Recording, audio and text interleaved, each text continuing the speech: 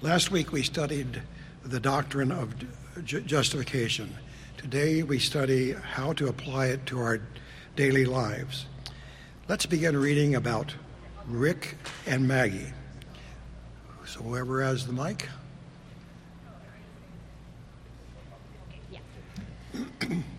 They started their relationship with hope, joy, mutual affection, and respect, and with the belief that this could be a lifelong relationship, the lifelong relationship they both had longed for. It may be cliche, but Rick and Maggie met at church. They sat in the same row on the seats one Sunday and had a casual conversation. That was it. No sparks, no further plans. 2 weeks later, to their surprise, they landed in the same small group. A few weeks later, they met for coffee. They talked and laughed, and before they knew it, 2.5 hours had gone by. Rick and Maggie's first official date was at a Vietnamese restaurant because they had discovered they both were pho lovers. Pho lovers? The love of pho? Was one of the many things they discovered that they had in common. Picnics, movie nights, and trips to the shore became more and more regular. It wasn't long before they were inseparable and talking seriously about getting married. They were both established in the city, so no big move would be necessary. The plan was that after they got married, Maggie would give up her apartment and move into Rick's place. From a distance, this seemed like everyone's dream marriage.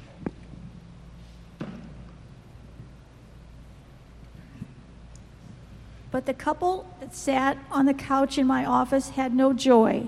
They looked like they were in more of a nightmare than a dream. They sat on separate ends of the couch like the other person wasn't there. Rick and Maggie looked sullen and defeated. There was no warmth between them. Rick talked angrily about their relationship like a man who had been deceived by a salesman into a bad deal. Maggie couldn't talk about it without crying. She was hurt like someone who had been betrayed. At home, they barely talked, and when they did, it was only about their schedules, bills, and home maintenance concerns. And these brief conversations frequently dissolved into petty fights. Rick and Maggie, who once seemed to have so much in common, now lived in a constant state of Cold War. Sunday morning worship and Wednesday evening small group were the only things they did together. In each situation, Rick and Maggie put on a happy face and gave non-answers to probing questions. As I listened to this couple unfold the sad state of their marriage, and as I witnessed all of the hurt and anger that was a result, I kept thinking that what this marriage lacked was the gospel. Does my response to this suffering couple seem out of touch, too theoretical, or too preachy to you? Are you able to envision how the gospel of the justifying grace of Jesus could pull this couple out of the mire that they were stuck in? Are you able to see how the truths of the righteous life and substitutionary death of Jesus change everything when it comes to how we think about ourselves and the way we think about and relate to others? Can you think clearly about how this gospel of grace changes the way we handle the sin, weakness, and failure that are the inescapable experience of every marriage? Are you able to apply the doctrine of justification to the realities of your everyday life?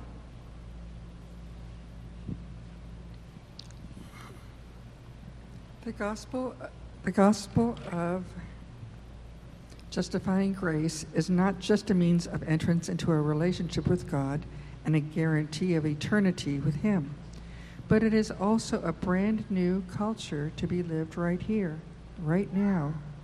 The doctrine of justification changes everything. The problem is that thousands and thousands of Christians neither know or understand this. I think that in our teaching, preaching, counseling, and discipleship, we have often failed to trace out the implications of the nowism of the gospel of Jesus Christ. In that office, as Rick and Maggie told their tale of marital woe, I listened to two people who did not know who they were and who they had very little and who had very little practical understanding of the magnitude of what they had been given in the justifying grace of God through his Son, Jesus. Sure, there were some places where they needed better communication skills and problem-solving strategies, but their problems rooted at a much deeper level. The way they communicated and the way they approached problems were symptomatic of something profoundly missing in the way they thought about themselves and their relationship. How could a Christian marriage be so free of hope, so lacking in grace, and so marked by constant judgment? I want to answer this question by laying out the radical new life that is ours because of God's justifying mercies in Jesus. In order to do this, I'll use 2 Peter 1, 3 through 9 as a platform for understanding the new life that justifying grace provides for us. His divine power has granted to us all things that pertain to life and godliness, through the knowledge of him who called us to his glory and excellence, by which he granted us his precious and very great promises, so that through them you may become partakers of the divine nature, having escaped the corruption that is in the world because of the sinful nature. For this very reason, make every effort to supplement your faith with virtue, and virtue with knowledge, and knowledge with self-control, and self-control with steadfastness, and steadfastness with godliness, and godliness with brotherly affection, and brotherly affection with love. For if these qualities are yours and are increasing, they keep you from being ineffective or unfruitful in the knowledge of our Lord Jesus Christ. For whoever lacks these qualities is so nearsighted that he is blind, having forgotten that he was cleansed from his former sins. 2 Peter 1, 3 through 9.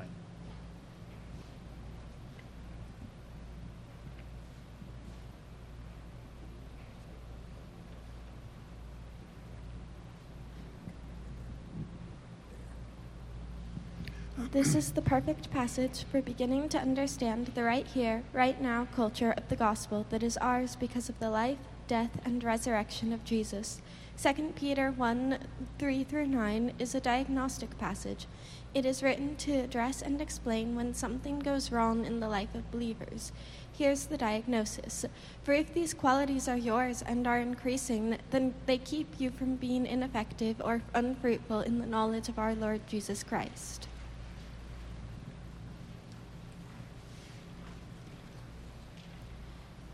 Peter is proposing that there are people who really do know the Lord and who have truly been rescued, forgiven, and brought near by his grace, but whose lives are ineffective and unfruitful. Their lives are not producing the expected harvest of the fruit of faith. Rick and Maggie's marriage lifestyle was clearly ineffective and unfruitful.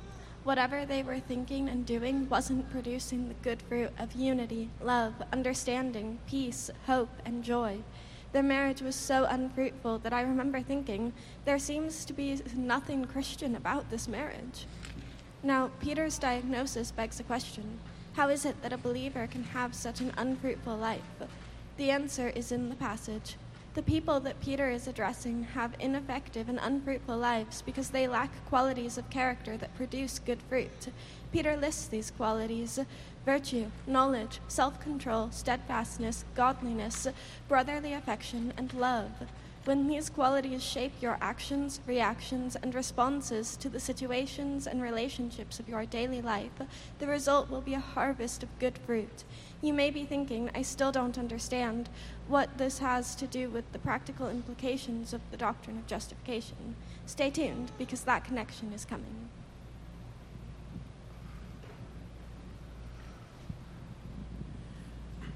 This passage leads us to yet another question. Why do some Christians lack these essential character qualities? Know that you and I have no ability whatsoever to work these qualities into our hearts and then into our daily living. If godliness could be produced in our own strength, the cross of Jesus Christ would not have been necessary. These qualities only ever come to us by means of God's grace. They are the right here, right now gifts of God's grace to us. So what is the answer to the question I have just posed? What is the answer to the question I've just posed? It is found in the next verse. For whoever lacks these qualities is so nearsighted that he is blind, having forgotten what he was cleansed from his former sins. Peter is proposing that people like Rick and Maggie have ineffective and unfruitful lives because they are blind to the radical provisions of grace that are theirs as a result of God's justifying mercies. Quite apart from anything they could achieve on their own, their sins have been forgiven, and with this forgiveness comes a warehouse of glorious grace that can change everything for them and their marriage. Here's how Peter talks about the riches of God's justifying mercies in Jesus. His divine power has granted to us all things that pertain to life and godliness. What an incredible, glorious, mind-blowing, and hope-igniting statement. Let it sink in for a moment. As those who have been justified by grace, we now have every single thing we need to live a godly life between the already of our conversations and the not yet of our homegoing. We haven't just been forgiven. Forgiveness is a glorious thing. And we haven't just been accepted. God's acceptance is an amazing gift. But we have also been richly supplied right here, right now.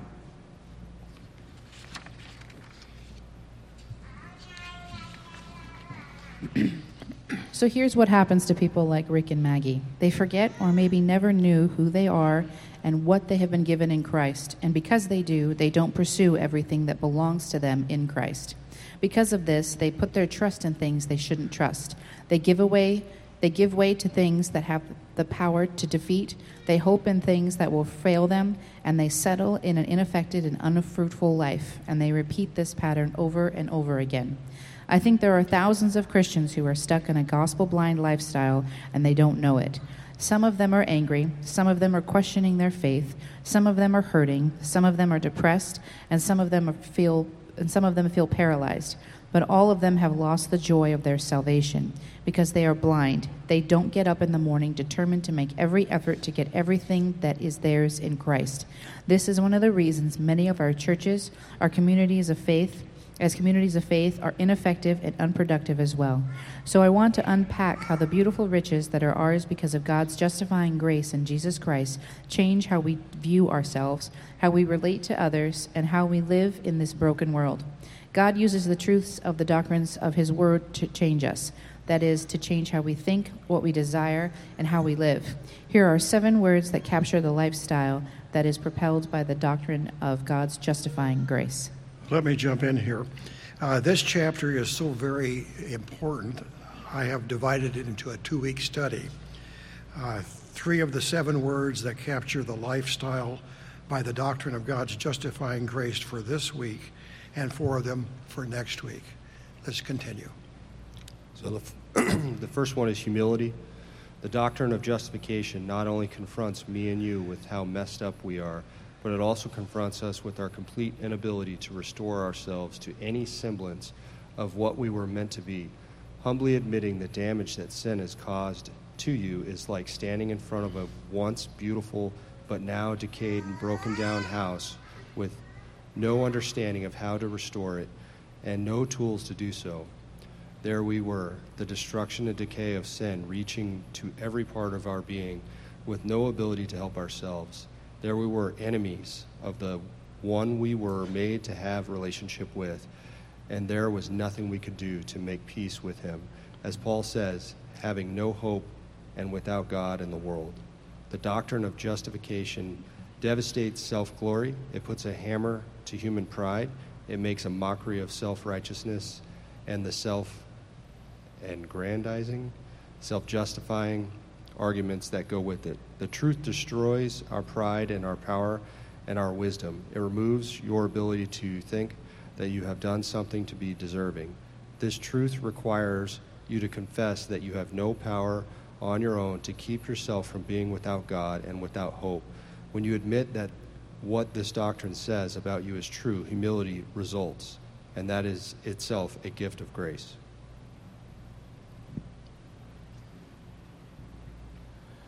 Pride is a source of sin out of which so many other sins and their bad fruit grow. Pride crushes compassion and sympathy. Pride makes it very hard for you to be patient and understanding. Pride makes you entitled and demanding. Pride never produces a willingness to forgive. Pride makes you judgmental and condemning. Pride makes you far more concerned about the sin of others than you are about your own. Pride is the enemy of self-sacrificing love.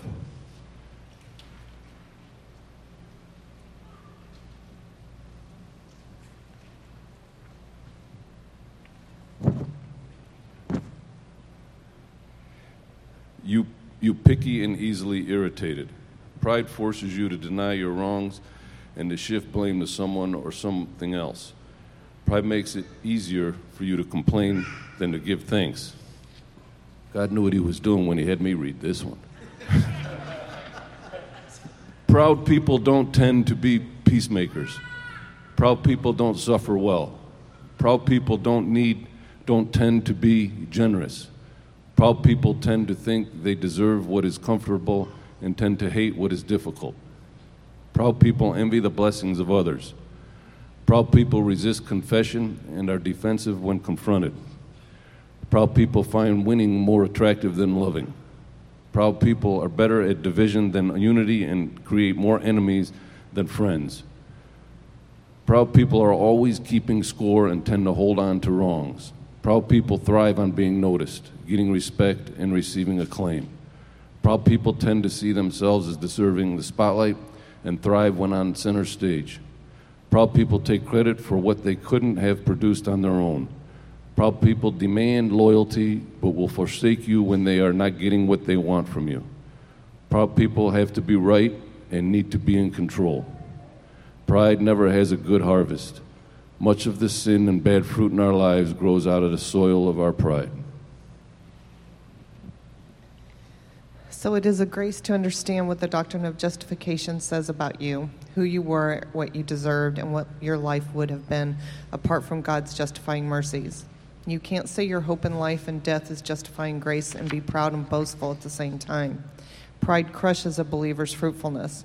One of the sweetest, most life-transforming fruits of the doctrine of justification is humility. In their marriage, Rick and Maggie fit Peter's description, nearsighted and blind. They lived forgetfully, failing to remember the humbling truth that justifying grace had rescued them not only from God's wrath, but also from themselves. Because they forgot who they were and what they had been given, pride, subtle and not so subtle, infected every aspect of their marriage. Rick was self-righteous, seldom humbly admitting that he was wrong. Maggie was entitled and demanding, always finding a way to keep her desires front and center. For them, decision-making was a war for control. Forgetting God's grace, they seldom gave one another grace. Forgetting God's forgiveness, they failed to see the restoration beauty of confession and forgiveness. Here were two people who said they believed the gospel, but there was no gospel lifestyle in their marriage. You cannot have a healthy marriage without humility. You cannot be a faithful, loving parent without humility. You cannot be an obedient child without humility. You cannot be a fruitful leader without humility. You cannot be a good neighbor, good citizen, or good worker without humility. Humility is one of the doctrine of justification's good fruits. Here again, we are reminded that God gave us the truth of his word, not just to inform us, but more importantly, to transform us. Are you nearsighted and blind also? And the question, how has the truth of your justification produced in you the fruit of humility?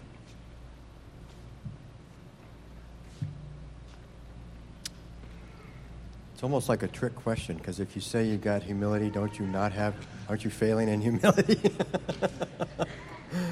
Oh, my goodness. As we were reading that next to last paragraph there, I was reminded of the many times that my wife has given me grace to forgive me for the sins that I committed against her. And without that grace, I would be totally miserable.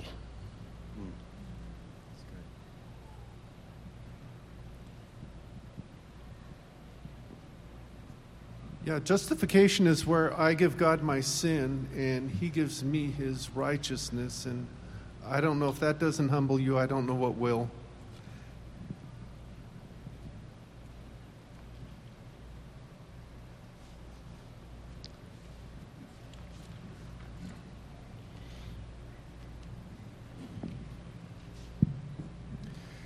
Paul, I'm thinking through the course of my marriage and knowing that the conversations that Lori and I have when one is offended or is or offense is a potential, like it's hanging out there, and there's that opportunity, that moment to kind of dig in and not give ground, not being willing to give ground in these stupid small little ways that we do that. And I'm able to observe over time what God has done in both of us being more willing to acknowledge I could be wrong without saying these overt, like, hey, I could be wrong. Like, you just, your body language, the things you say, the tone you use that communicates, hey, I'm not going to try to keep my leverage and giving that up. By communicating with love and communicating some humility, and that the Lord has done that. We get no credit for it. The Lord has created a healthier marriage for us because of our willingness to be humble in the little interactions.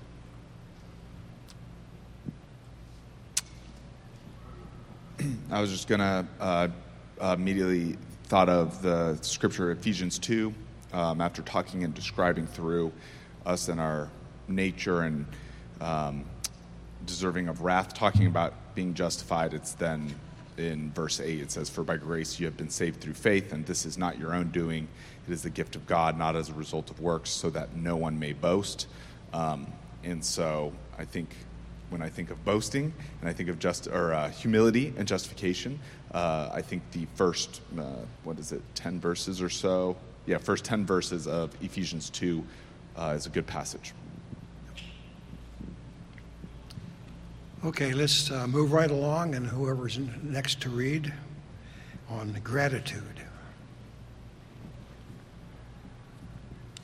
It's altogether, before you start, it's altogether possible we're not going to finish again today, but that's okay because you have it to read when you go home. Sin is self-centered. It causes us to be self-focused, self-absorbed, and self-obsessed. In 2 Corinthians 5:15, Paul says that Jesus came so that we would no longer live for ourselves. Because sin is self-centered, complaint is more natural for us than gratitude. Here again, the doctrine of justification is transformative. One of the beautiful fruits of this doctrine for us is a profound sense of gratitude. This is not a gratitude because my day is going well, because people like me, because I am healthy, because I am affluent, because I am successful, because I have a big stake in front of me, or because my children don't publicly embarrass me. No, this is gratitude that transcends human situations, locations, and relationships. It is a gratitude that is not weakened by difficulty. This gratitude doesn't rise and fall with every rough patch in life.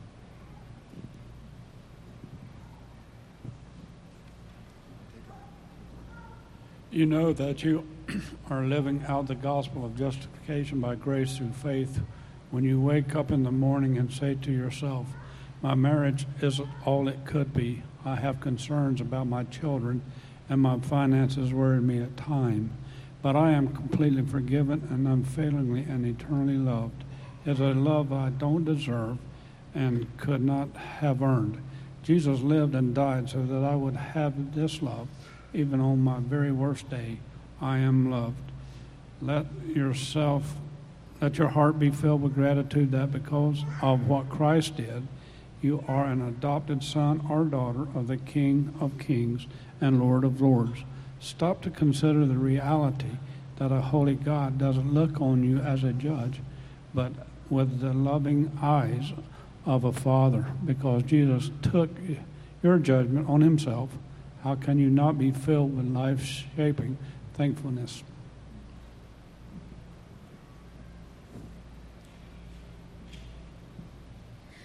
Gratitude is a beautiful thing. You become grateful when you come to understand that you are and understand that who you are and what you have is not about what you have done, but what has been done for you.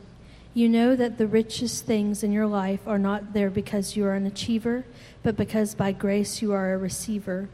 Gratitude means you understand that your biggest blessings are gifts of love and not wages that you've earned. Gratitude is knowing that your biggest problem, sin, has been dealt with by the sacrificial generosity of another.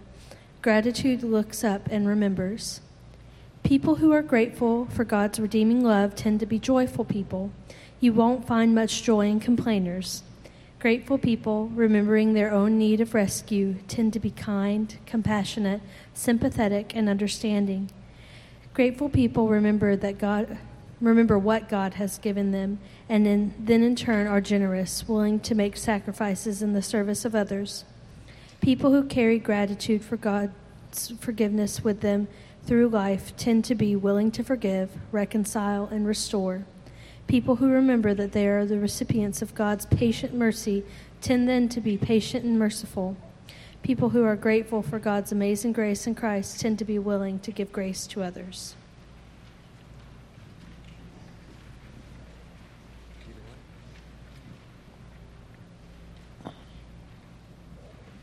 You can't put a value on the transformative power of gratitude, and you can't properly reflect on the doctrine of justification without walking away with a heart overflowing with it. Gone are the days of, I earned it, I deserve it, so I will boast about it. The doctrine of justification demolishes the old, proud human meritocracy with all of its self-congratulatory delusions of grandeur. Paul says, what do you have that you do not receive? If then you received it, why do you boast as if you did not receive it? 1 Corinthians 4:7. Vertical gratitude transforms not only your heart, but also how you respond in all your horizontal situations and relationships. Sadly, Rick and Maggie didn't live in the light of Paul's words. Vertical gratitude did not protect and shape their marriage. Their conversations were colored by complaint. Rick wasn't patient and failed to respond to Maggie's weaknesses and failures with mercy. Maggie approached her relationship to Rick as one who felt deserving of rather than grateful for his love. She regularly threw up to Rick all the things that she did for him, while she reminded him of all the exhausting, discouraging, burdensome, and gospel-free way of living. Like every other child of God, Rick and Maggie had eternal reasons to be grateful.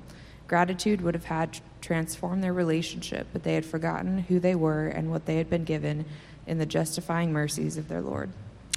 The question is, how has vertical gratitude transformed your heart and the way you respond to the situations, locations, and relationships of your daily life? That's a mouthful.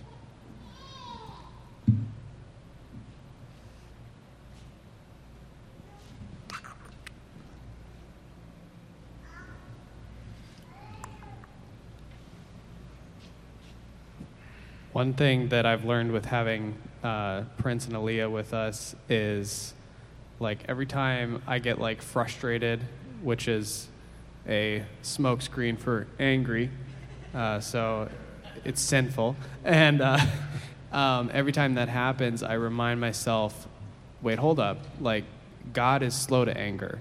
He's a loving Father. You need to be grateful for that and gracious to the kids when,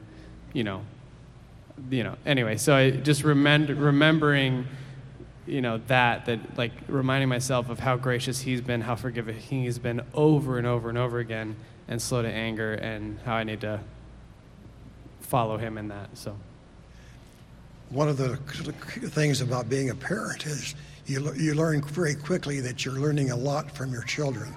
I know.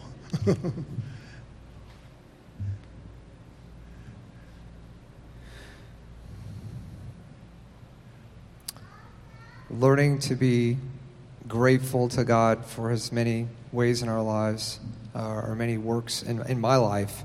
This is something I'm continually learning, and often I fail to apply. But when I do this, it helps help me to realize again that that I am so dependent upon God, and helps me to praise and worship Him and get the focus off myself. And I don't know. It seems like every day there's a struggle with self-centeredness and the trouble that brings. Self-reliance. The new job I'm in, I face it all the time. And as soon as I turn to God and I trust in Him and praise Him and depend on Him, I see His work all around me. So.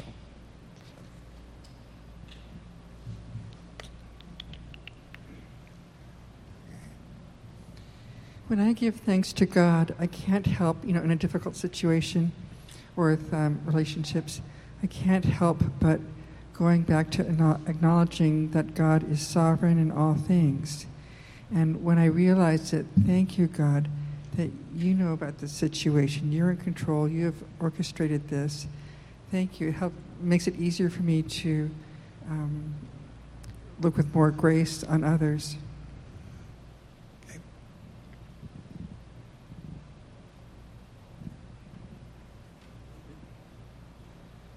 Okay, let's move along to freedom. Who's reading next? Looked like a Statue of Liberty. You needed that in there. Freedom. Here's another beautiful, heart-liberating, life-changing, and joy-producing fruit of the doctrine of justification. Justification by grace through faith really does set you free. The question is, do you carry that freedom into the everyday spaces of your life? The justifying mercies of Christ set you free from the burdens of the law. Since Jesus perfectly measured up to every requirement of the law, we now have peace with God and full access to relationship with Him, even though, in this life, we will never measure up. Yes, we should determine to obey and we should resist sin, but we are freed from doing either as a means of achieving acceptance with God. Continue. Justifying grace frees you from the paralyzing burden of guilt.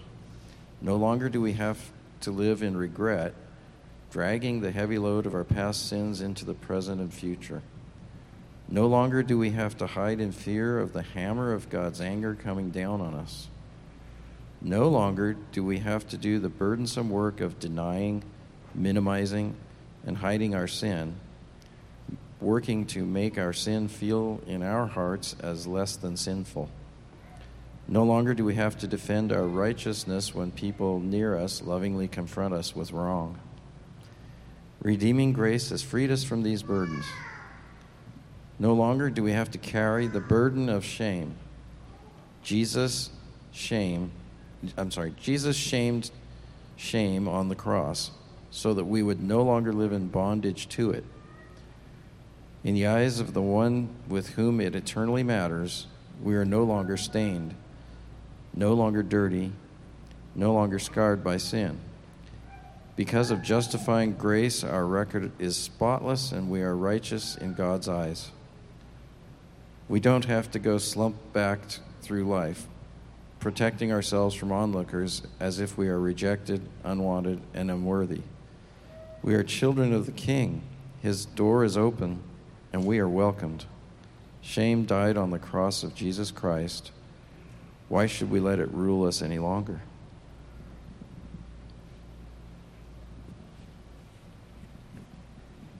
Justifying grace frees us from the burden of fear. Grace means we are no longer enemies of God, but His children. Grace means God is for us, and if God is for us, who can stand against us? Justifying grace unleashes on us an inexhaustible warehouse of divine blessings. Justifying grace means we are never left alone, never left to our own little bag of wisdom and strength, and never left to the few things we can control. Justifying grace means that God exercises His sovereign power not only for His glory, but for our eternal welfare as well. Justifying grace means we live under the unshakable security of God's provision and protection.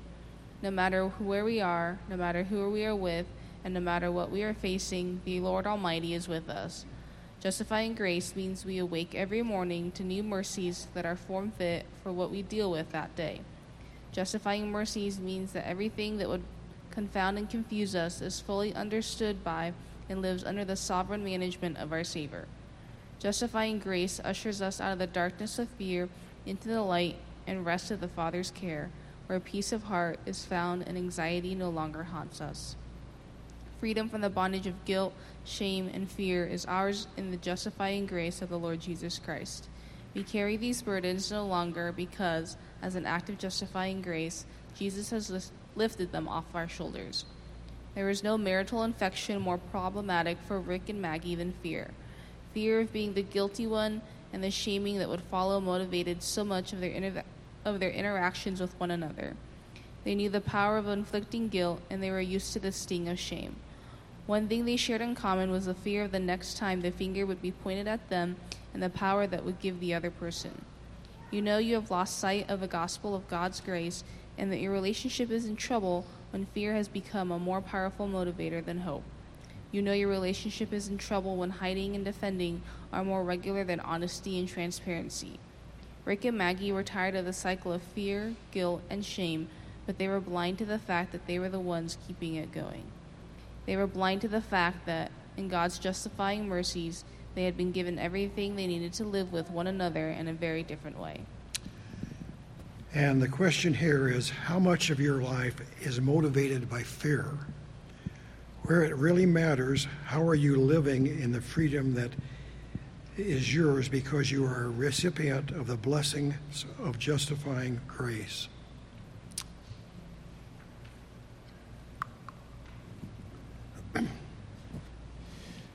I think of, like right now I'm trying to help Ezra ride like different scooters and different things he's gotten, and like he's learning to do some athletic things. And of course, anytime you ride a bike or a scooter, your instinct is to stare like straight at your feet or at the crack or at the rock you're about to hit that's going to send you off. And you're constantly trying to eyes up, look down the road, and you'll go. Because if you're thinking, don't hit the rock, don't hit the rock, don't hit the rock, you're going to hit the rock. And to me, this is where it's fear of sin. If I find myself being afraid of sin rather than afraid of God and looking to God as the solution to sin.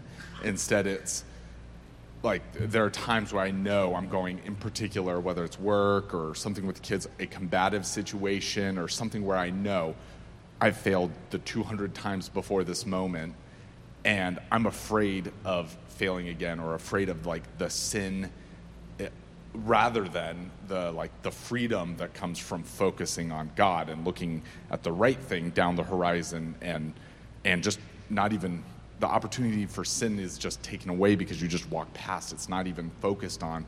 Whereas if I tell myself, don't get angry, don't get angry, don't get angry, with the kids, or like try to prep yourself, it just inevitably I end up getting angry and sinning. So I think when a hate of sin is a good thing, but if there are times where I can focus on sin enough to where I lose sight of God, who is the only thing that could actually keep me from the sin itself.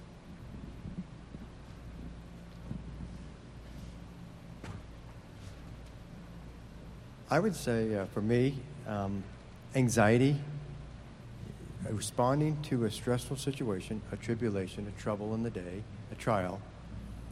When I recognize that I'm manifesting anxiety, that's the word that is most clearly fear. And I recognize that controlling fear robs me of the ability to walk in freedom that day because I'm so focused on getting through the stresses that are overwhelming and bringing about the anxiety.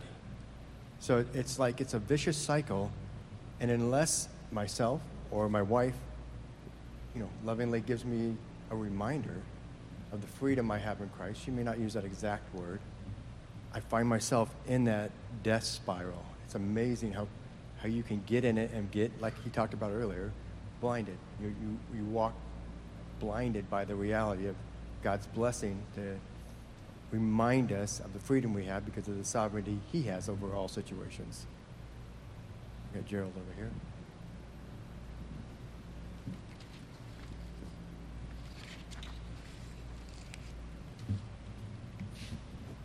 I don't know if it's just an American thing or if it's just my upbringing, but it's real easy for me when I think about fear. I get motivated by the fear of failure, and I think that just recognizing that failure in and of itself is not necessarily sin, and just being able to live in that and recognize that when Christ sees me, he sees a robe of righteousness. He sees who I am because of what he's done for me. So if I can get my focus around, away from that fear, that's a huge comfort when I'm able to do that.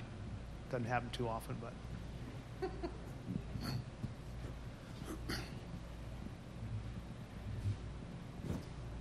Thank you, Nick, for sharing what you shared a second ago, and Gerald, you as well.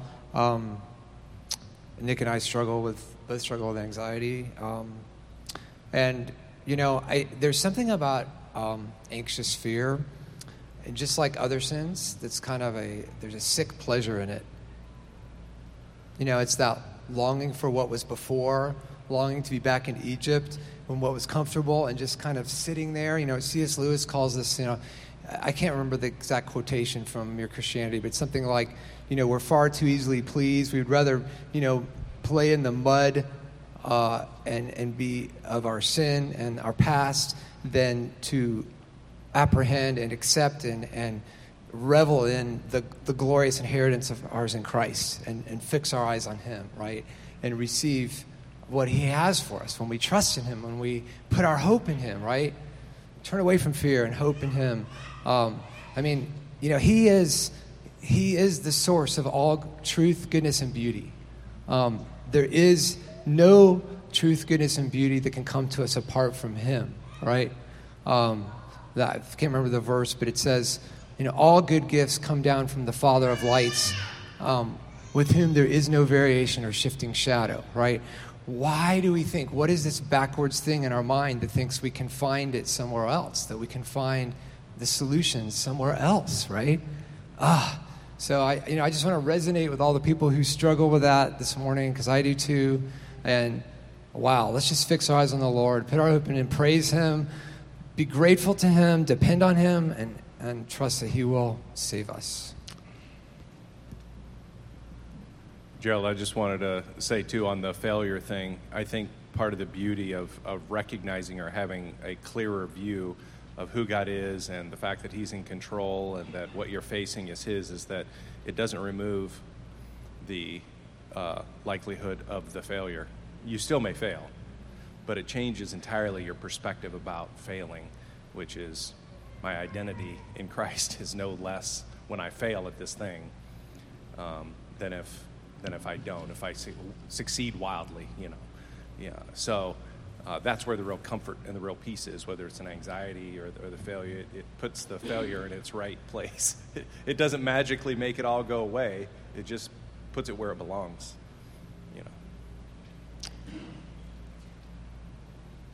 Well, let's close it off for today.